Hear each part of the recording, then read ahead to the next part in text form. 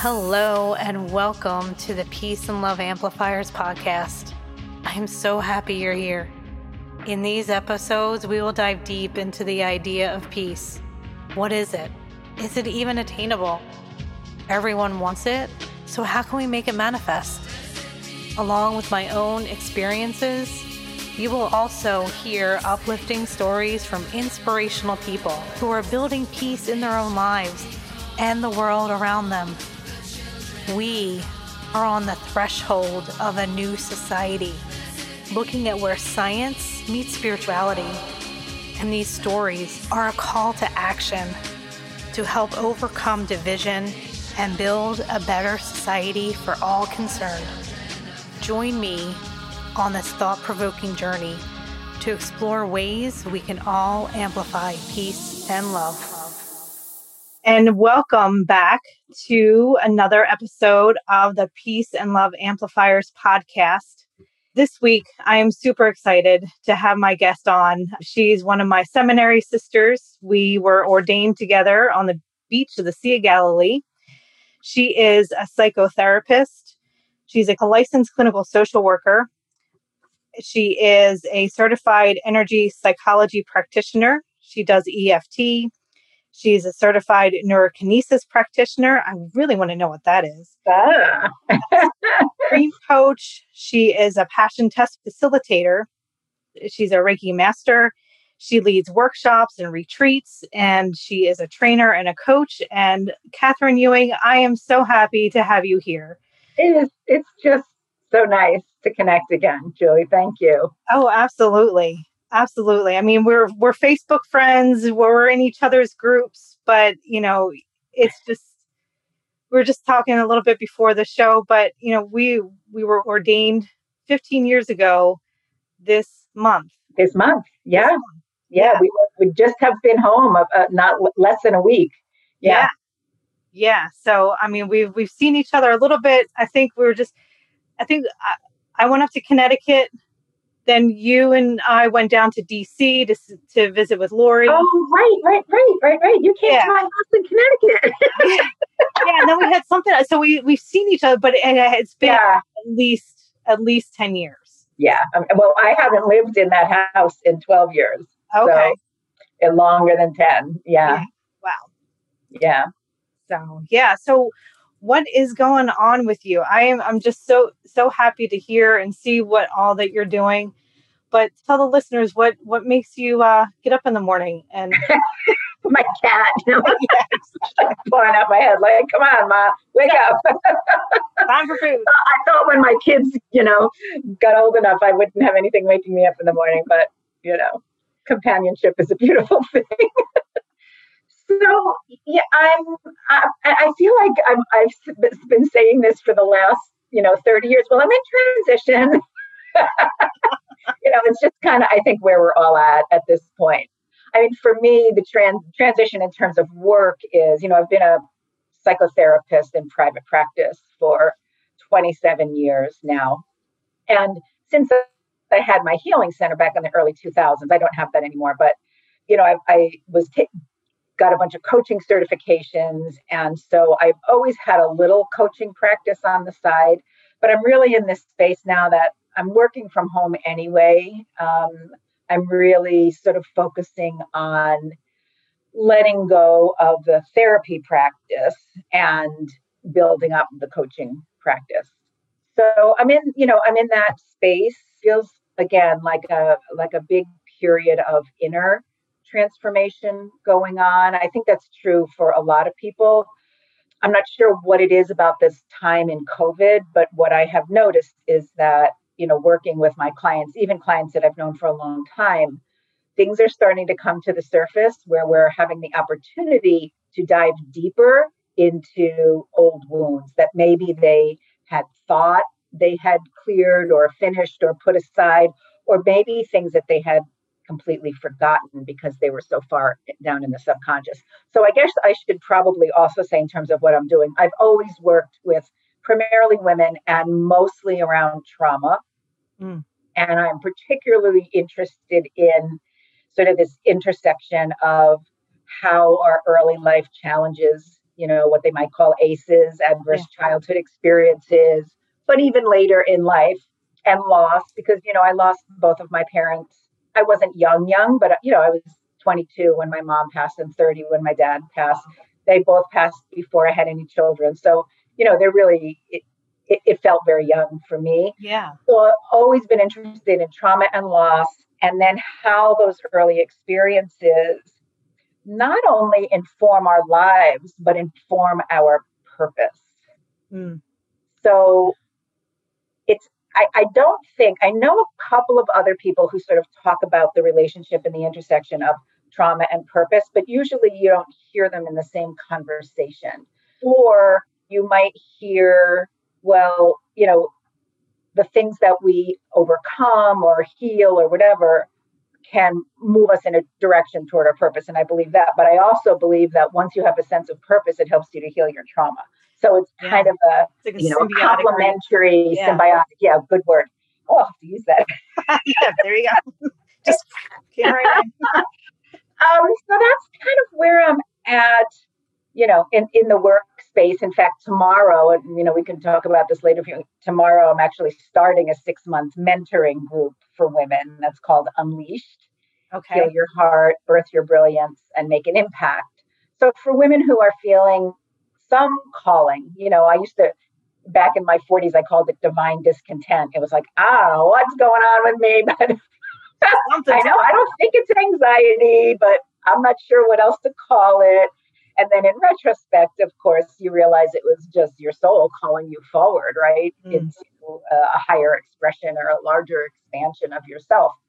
And I think a lot of people are in that space now. Yeah. And so I'm particularly interested in supporting women who feel like something's up, but maybe they don't know what it is, or they don't know how to, even if they have a sense of what it is, kind of move in a direction of stepping into that more fully and more authentically. So that's kind of not the short version, but certainly not the long version. No, it's beautiful, because I remember whenever I hear the word yes, I always think of you, because when James put out that email, like, I'm going to go start this seminary. Yeah.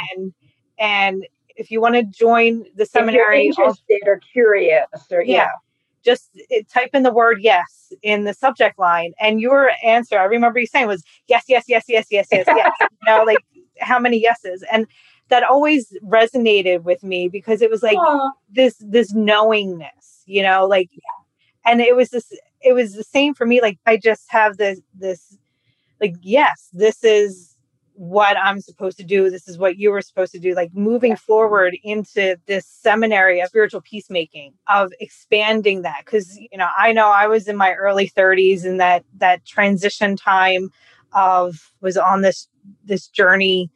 And this was, I felt, was the culmination of that journey, but here was just the beginning of that journey. So how is saying yes to that? Well, I was going to just ask you, I was going to switch around and become the interviewer.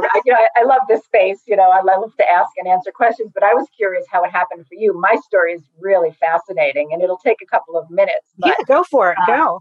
Yeah, so I'll share, because it really was one of those times where there was absolutely no question. There was no waffling. It was so clear to me. So that was during this period of what I called my divine discontent.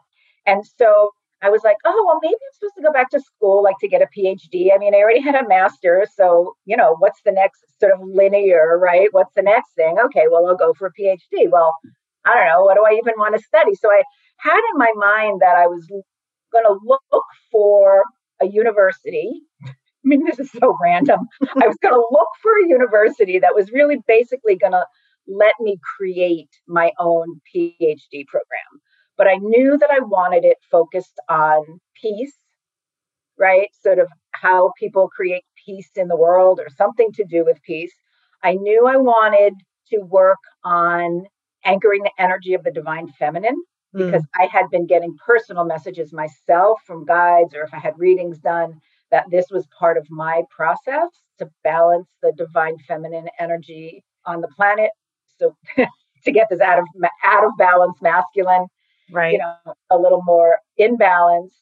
And the third was, around the whole law of attraction and manifestation stuff. I was fascinated with those sort of three things. So here I am back in the early 2000s, or it was 2003 at that point. And the internet was not that great, and my searching skills were not that great. And I was down in the basement one day, just kind of poking around on the computer, trying to find something, and, really coming up pretty empty. Yeah. And I finally, I could hear that it was early in the morning. I could hear the kids stirring upstairs. And I decided, all right, that's enough of that for today. But I flipped back to check my email.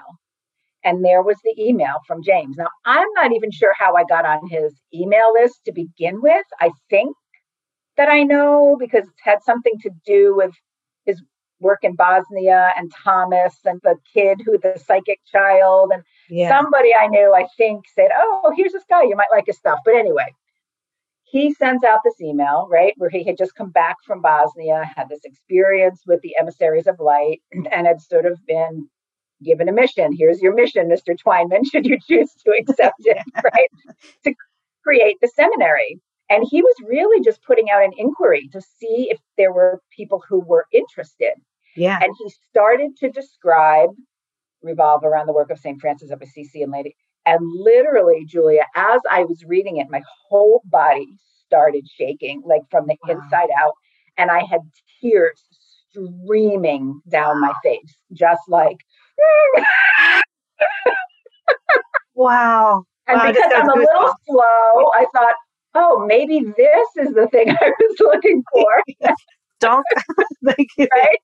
But it was unlike anything I had ever experienced before. I mean, literally sobbing and my entire body like vibrating. Wow. And then, as he said, if you're interested, please hit reply and put yes in the subject line. And I just wrote, yes. No question about when or how much or how long, or it was just hands down done. Came upstairs and announced to my then husband, hey, I just signed up for this program. And then that was in October, I think, of 2003. And then we started in January. 4. Yeah. I mean, talk about like just listening. And because I know for him, what he said, it was like, even the coaches had no idea what they were going to do. Like, it was just like, hey, let's do this. And there was so much of a response of a yes to. Yeah. Well, I think there were 425 people from around the world, mostly the United States, North America, and Europe as well. But 425 of us, I think, started in that first year. In the first. Yeah. So that was a big class. Yeah. And they just made it up as they went along. Talk about just make shit up as you go along. That was like, yep, and it worked. Great. It was great. It was so beautifully done with such authenticity.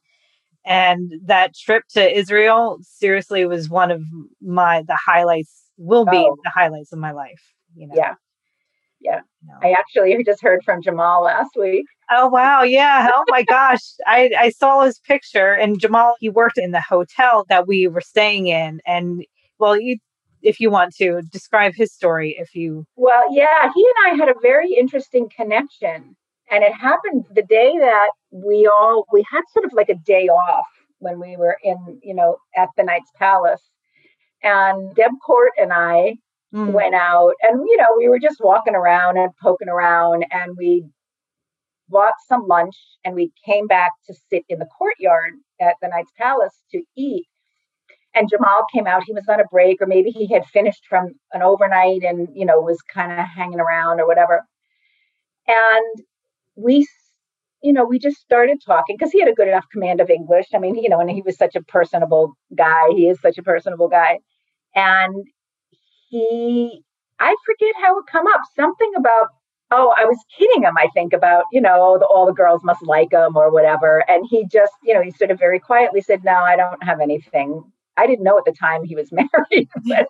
But anyway, to make a long story short, he started to talk a little bit about having been imprisoned because he was a Palestinian. So during the time of I'm going to say this wrong, Intifada, the fighting, whatever, he was actually imprisoned And I could tell he was in a lot of emotional distress.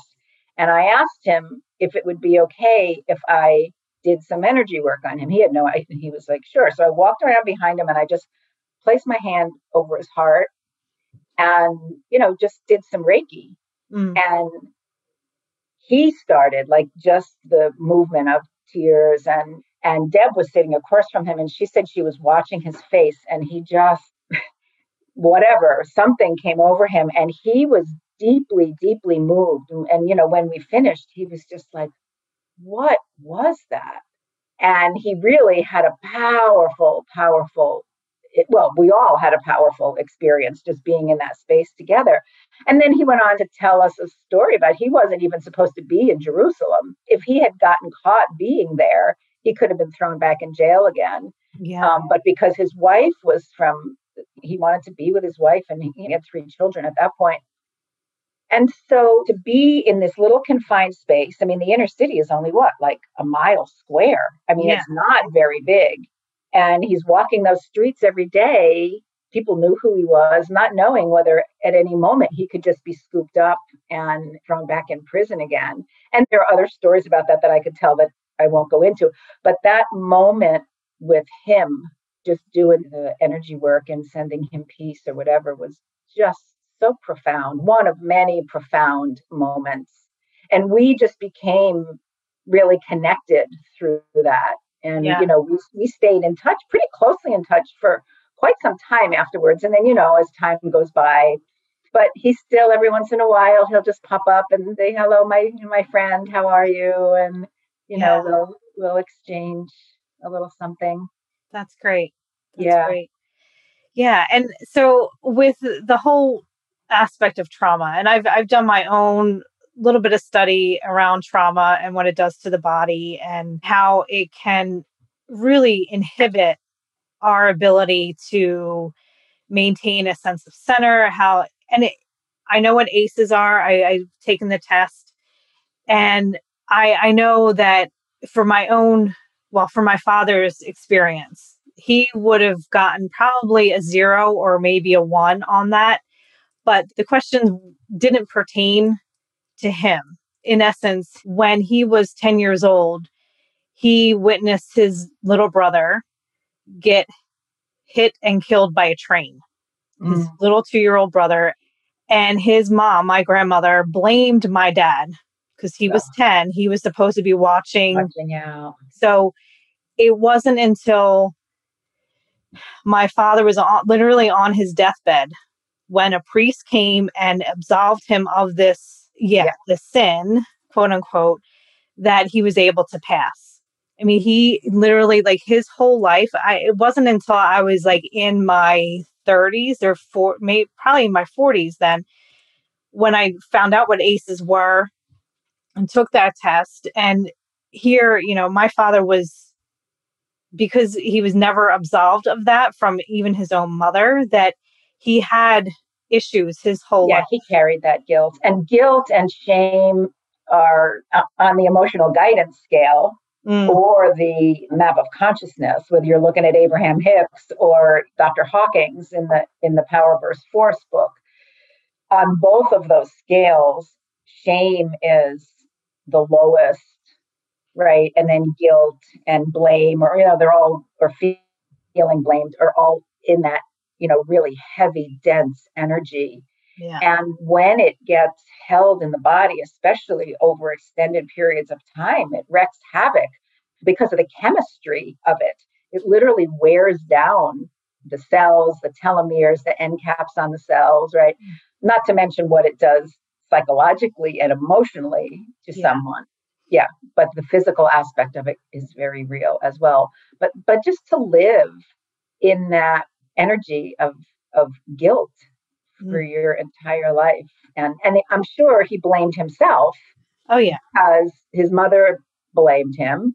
And I'm So, I mean, we could get into that intergenerational transmission of wounds that James O.D. talks about, and how that, because his mother blamed him, and then my dad was like a very he took care of us. He had a job. He had, he was very responsible in that regard, but he had a problem with alcohol. And so looking at that now, it's like, oh, that's why, is because looking at this trauma theory of what it does to the body, and especially the childhood, adverse childhood experiences. I mean, I think my dad is a hero because he had to get through so much just Yeah. to have some sense of normalcy, which is raising a family of 4 kids. And so how does that intergenerational transmission of wounds does that come into effect with the women that you work with? I have such a yes. Yes. I mean, we all carry the wounds of our mothers and our grandmothers and our great grandma. We carry the individual, we carry the wound of the collective, the feminine in the collective. I was working with a woman one time. I didn't work with her for very long. I knew her through a networking group, and she asked me if she could come in because she was a little stuck around something. And she was older. She had retired actually from a very successful career in running call centers and that kind of thing for other people or customer services. And, she was, very well equipped to do that kind of thing. And in her retirement or in her transition, she had started sort of her own consulting company. But she found that she had a terrible time being able to let people know what she was doing or promote herself or speak up or, invite people into her business. And she said, I don't understand it, because when I was working for other people, I had no trouble, Yeah. right? Talking about how great it was and enrolling client, whatever. And we started doing some tapping around whatever, even though it's hard for me to market myself. I mean, we were using very basic language, or even though there's a part of me that doesn't want to be seen or whatever. And while we were tapping, she had a vision of all of the women. Oh, I'm getting chills as I'm saying this, going back many, many, many generations. And she saw how all of them had been stifled. Many had cancer of the throat or something similar where they couldn't speak. Several of them were mute. And she recognized in this quick moment of, it didn't take very long, that those women had all been abused. They came from a very, dad's side, it was Sicilian. And even her own grandmother, who had 13 children, but was never married to the man, they refused to bury her in the cemetery with the children, with the family. Oh my God. And so she saw this history of abuse and subjugation of all of these generations of women, and how for some of them physically and others, in other ways, it showed up, but in this not having a voice, right? Not being heard, it not being okay for them to speak up, and all of these physical symptoms. And she was blown away. And we cleared this multi-generational through the feminine, through the matriarchal line. And she went on to be able to be more successful in her business. And I happened to bump into her a few years later, and I was like, oh my God, I was so, that session that we did just has stayed with me all these years. And she was like, what happened? Like she like forgot it. And I was still, having this experience because it was so powerful. But somehow it just happened for her. And then she really didn't have a recollection of what happened in that session. And when I reminded her, she was like, oh my God. Wow. That's a very powerful that's probably my, most obvious. Yeah. Again, that's sort of undeniable. Like she had this vision and they just went back through the generations. And she realized this connection to her not being able to speak for herself. She could promote somebody else. She could do what she needed to do. But when it came down to her standing in her sovereignty with her gifts and her offerings, she couldn't do it. Wow. That's amazing. That's a really an amazing story. So with the work that you do, the mission of this podcast is to help people know that they can intentionally create peace in their life. And the peace can amplify out to all those with whom they interact, whether it's in their work, whether it's, holding the door open for somebody coming in the door behind them at a grocery store. So what do you see as far as when people go through a healing process with you, whether they work with skills that you have and you with your mentoring class that you're having at 6-month mentoring, what is it that people can do intentionally as far as amplifying peace and amplifying love? And hopefully that is a clear question. Well, yeah. And what I would say is, I mean, the things that I sort of described, even my own experience with responding to Jimmy's program, which was not out of trauma or anything, but also this experience with Jamal and with my client that I just described, they're moments in time. They're transformational moments in time that are amazing. They might wake people up, right? They might clear some old pattern. They might help them reframe something and see it, like with your father, it was absolution. But I've had, working with tapping in different kinds of energy healing where it actually gets reframed as we're working, where they finally realize, oh, it wasn't my fault that my father walked out the door when I was 7 years old. Yeah. Right. It wasn't because I was stupid or that I yelled at my brother or I had trouble reading or said something mean to my mom. Like, that's not why my father left. And where people carry. So there's this moment in time that can be a healing or an awakening moment. And then it's the day-to-day practice. Like, that's just a moment in time and it's wonderful.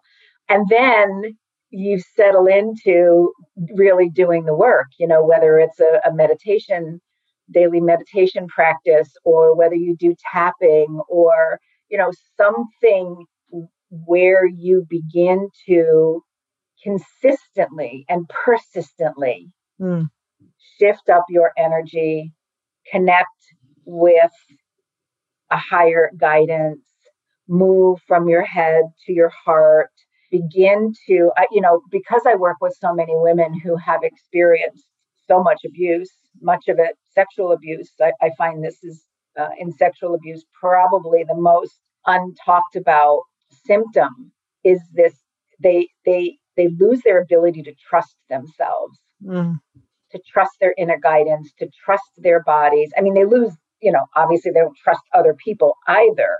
Right. But there's a lot of that internalizing of the mistrust because maybe their body betrayed them. They might have enjoyed some of what was going on because our bodies are biologically built, right? Or they tried to speak about what happened to them and they were shamed or blamed or punished or, told they were bad. I was just talking to a woman the other day who at 5 years old, a neighbor screamed at her for letting this 7-year-old boy who was assaulting her in the neighborhood in the woods. And they were blaming her for letting him do that to her. Yeah. So this rebuilding of self-trust and self-love, I think for all people, but again, my experience is primarily with women, is critical. Yeah. The day-to-day practice of being kinder to yourself. So whether you're doing, a kindness meditation or, the beautiful loving kindness. I love this. There's a 3-minute, the heart brain. Well, the heart brain stuff, right? Yeah. I teach my clients, and oftentimes I'll start a session just spending 3 minutes doing the heart brain coherence and lighting up the enlightenment circuit with gratitude and appreciation and joy and love and compassion, right? Bringing those words and their vibrations and the chemistry of that through the body, which again is healing not only mentally and emotionally, but physically, because that chemistry is like a healing balm to the cells and to the organs. as opposed to the adrenaline and the cortisol and, whatever other heavier, denser chemistry that runs through the body with anger or frustration or shame or guilt or sadness or resentment or disappointment, unforgiveness, those energies that are so harsh in the body. Yeah.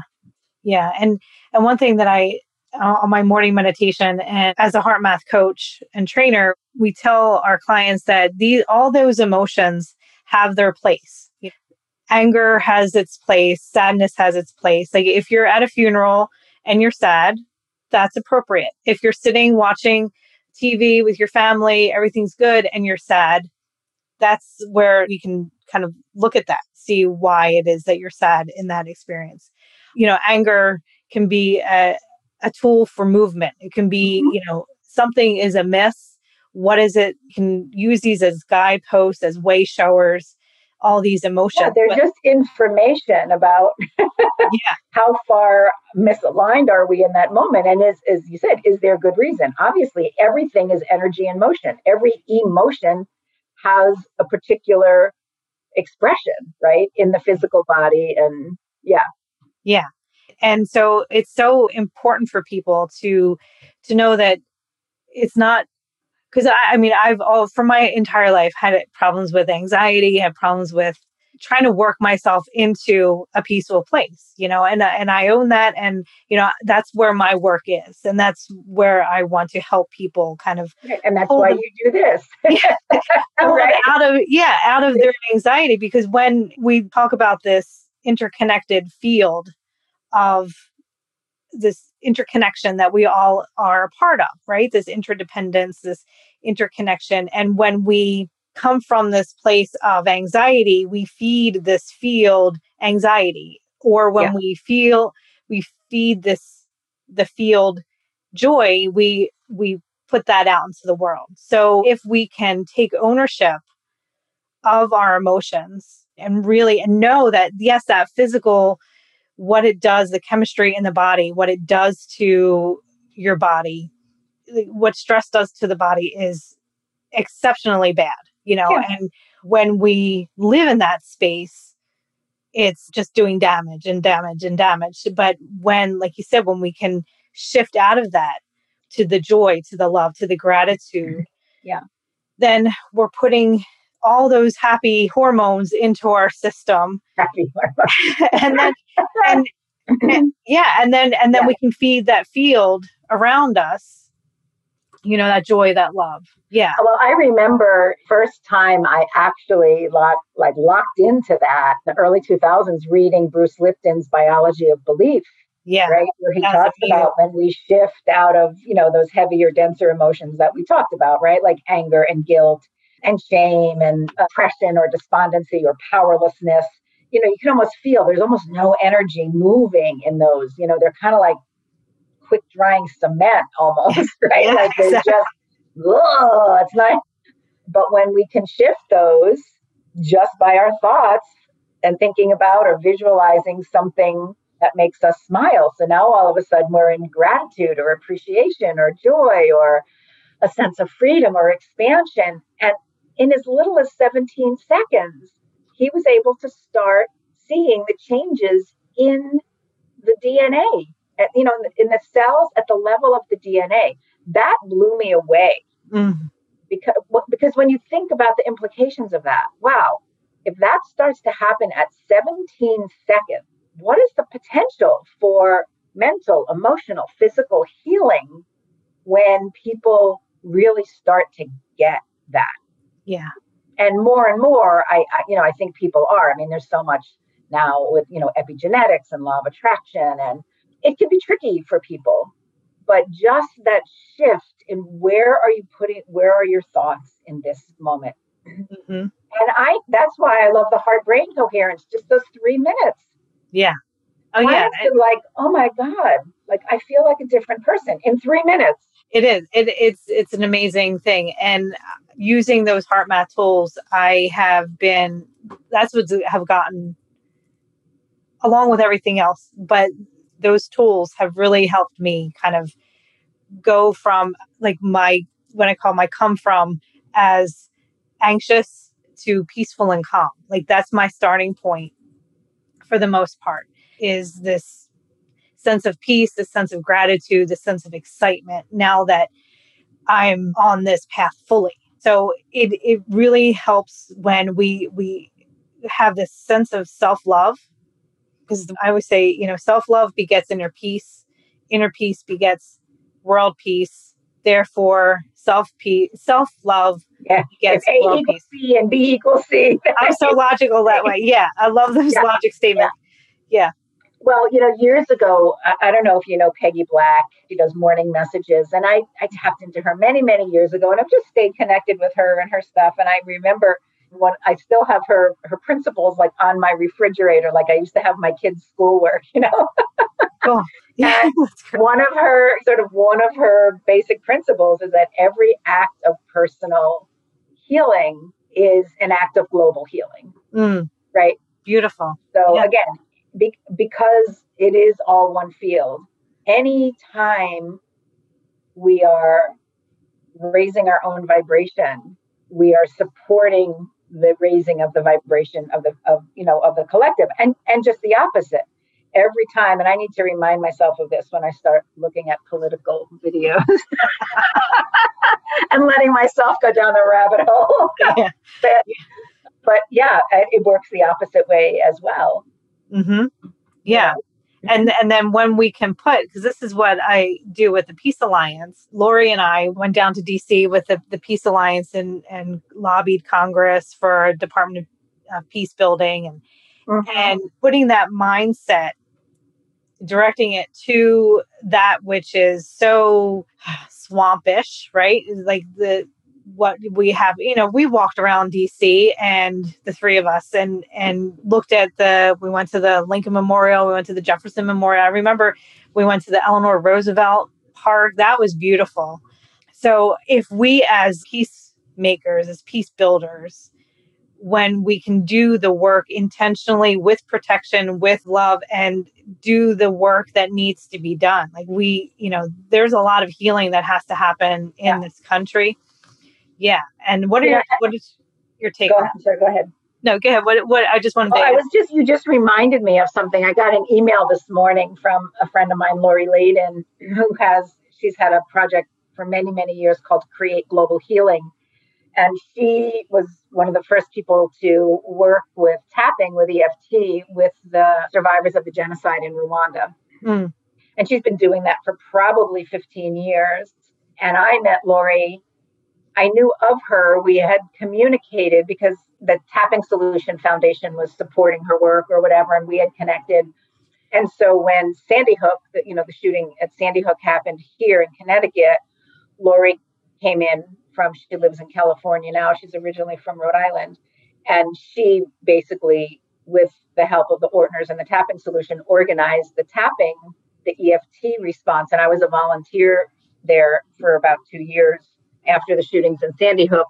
But what I wanted to say is I just got an email from her this morning. She and another friend of hers who I don't know, Lisa Whitty, I think her name is, are doing a free webinar, but interactive, this Friday. I can send you the link about this very question. Like, how do we move forward now? How do we begin to find some peace?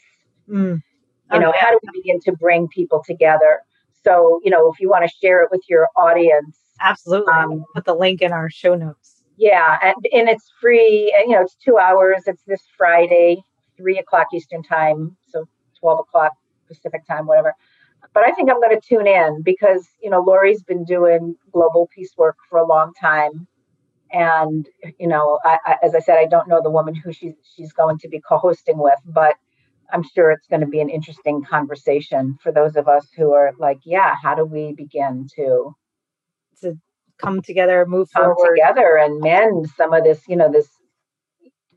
I think in the email it said something like, over 70% of the people feel like this is the worst they have ever seen it in, whatever side of the political divide you're on, that they've never seen this amount of division and hatred and intolerance of each other. Yeah. And how do we step off from that space and begin to create some healing. And Yeah. Yeah.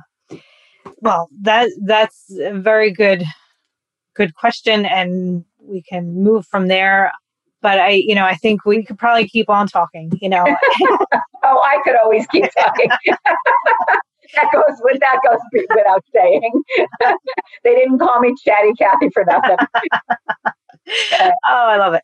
So I like to end with some calls to action for the listeners. So what would be a great call to action that you would suggest for people right now as they're listening? Not to put you on the spot. Yeah. Well, I would say, tune in to that free webinar on Friday. I mean, I think there's going to be it's going to, more than what I could say right now. But, I would also go back to what I said before is begin some daily practice. Start your day getting yourself in a place of inner peace, calm. There's so many resources out there now, from apps to YouTube to there's no shortage of and I'm sure you provide resources and things, for your listeners, but to really make a commitment to yourself. Each person make a commitment to his or herself to begin to be the change. Yeah. To begin to be the change by beginning to change their inner world, because that's the only way it's going to happen. Yeah. And people are always welcome to, I have a Facebook group for women called Divinely Inspired Feminine Leaders. Now, if anybody's interested in checking that out, feel free. Yep. I'm gonna put that link in the show notes, so that will be there. Yeah. And my current group starts tomorrow. If anybody's really feels like, wow, that feels like something really right for me. I mean, it's very, it's kind of, we're on the, short notice end, but, I'd be happy to have a conversation with someone or whatever, if they're interested in that. But there's, I do other things online as well. Both within and out of my Facebook group, whether it's tapping or meditations or just, jumping on and sharing some thoughts that I might be having about something related to drop from here to here, because that's that's the big piece. I was type A, very analytical. I had 6 brothers, so for me it is balancing the feminine energy with the masculine. Yeah. I had to do that inner work, and I still continue to do that inner work. Part of me that's very competitive and very linear and wants to win and be the best, and all of that. So it is. And no matter how long you're doing it, there's still more to do. Yeah. Not I got to do this, but, it's like, I get to grow some more. Mm-hmm. I get to experience this new thing, or I get to see these synchronicities showing up in my life more frequently. Yeah. Or, wow, like I'm really walking through life, even in the midst of crazy, feeling pretty grounded and pretty good and pretty grateful. And so it's over time, there can be some pretty profound shifts and changes. Yeah. Yeah. And like you're saying, it's that whole reframing, reframe the situation that you're in to look for the silver lining, or look for the lesson, or look for where you're growing. Because I think about it in terms of what I call, raising our spiritual eyesight. Are you walking through the world looking down at the gutter, at all the trash, and complaining about people throwing their coffee cup? I mean, I've been known to do this, but, are you sort of in that looking down here mode? Or are you like, oh my God, did you see that cloud formation? Like, that was the most amazing. Or, there's the way the sun is coming through the trees. I mean, we just went through fall, beautiful fall here, right? Where are you choosing to put your awareness? Because 2 people can be taking the same exact walk and having a very different experience. Wow. Depending on where they choose to put their awareness. Exactly. And then where you put your awareness is what you continue to create in your life, right? That's the basic law of attraction. Where your attention goes, the energy flows. So if you're always looking at the crap in the gutter and everything that's going wrong and blaming this one for that and the other one for the other thing, literally you just draw that back to you because it's magnetic.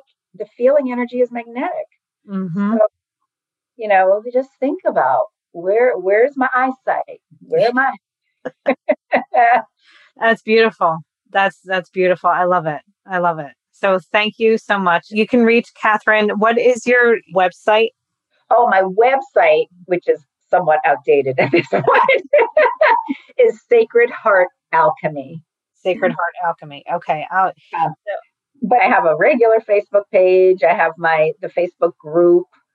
So right now, actually, the contact application for the website, I'm in the middle of switching. So that's probably not the best place for people to go. I'm just going to cross that out then. Yeah. I would say the Divinely Inspired Feminine Leaders Facebook group. Okay. Or just my Catherine Ewing personal page, and they can. Okay. Great. Reach out to me. All right. Well, Catherine, it was wonderful to see you, to hear your voice, to talk with you, and we'll have to get the group together again when we do our 20th anniversary or something. So yes, when COVID is a distant memory. Yeah. Thing of the past. Yeah. And hopefully we will all have come out the other side of it having done some significant deep work, because I do think that this is the opportunity here. I know not everybody's life has slowed down. God bless the people in healthcare and the teachers and all the school personnel. Just God bless them, or the parents who are trying to work from home and do hybrid schooling with their kids. Yeah. Deep, deep, deep respect. But for many others, life has slowed. And I think that gives us an opportunity to really do a deeper dive into life and who you are and where we want this world to be and to grow into. Yeah. Beautiful. Yeah. All right, my dear. Well, lovely. Well, I sort of hate to say goodbye, but it is that time. Yep. Hey, you Peace and Love Amplifier. Thanks for listening to this week's episode. If you enjoyed what you heard here today, please share it with a friend. And if you haven't already, subscribe, rate, and review the show on your favorite podcast player. If you have any questions, comments, or feedback for us, you can reach me directly at peaceandloveamplifiers.com. You can find me on Facebook, on Instagram, and YouTube. Thanks again for listening, and remember to ask yourself, what am I feeding the field? Until next time.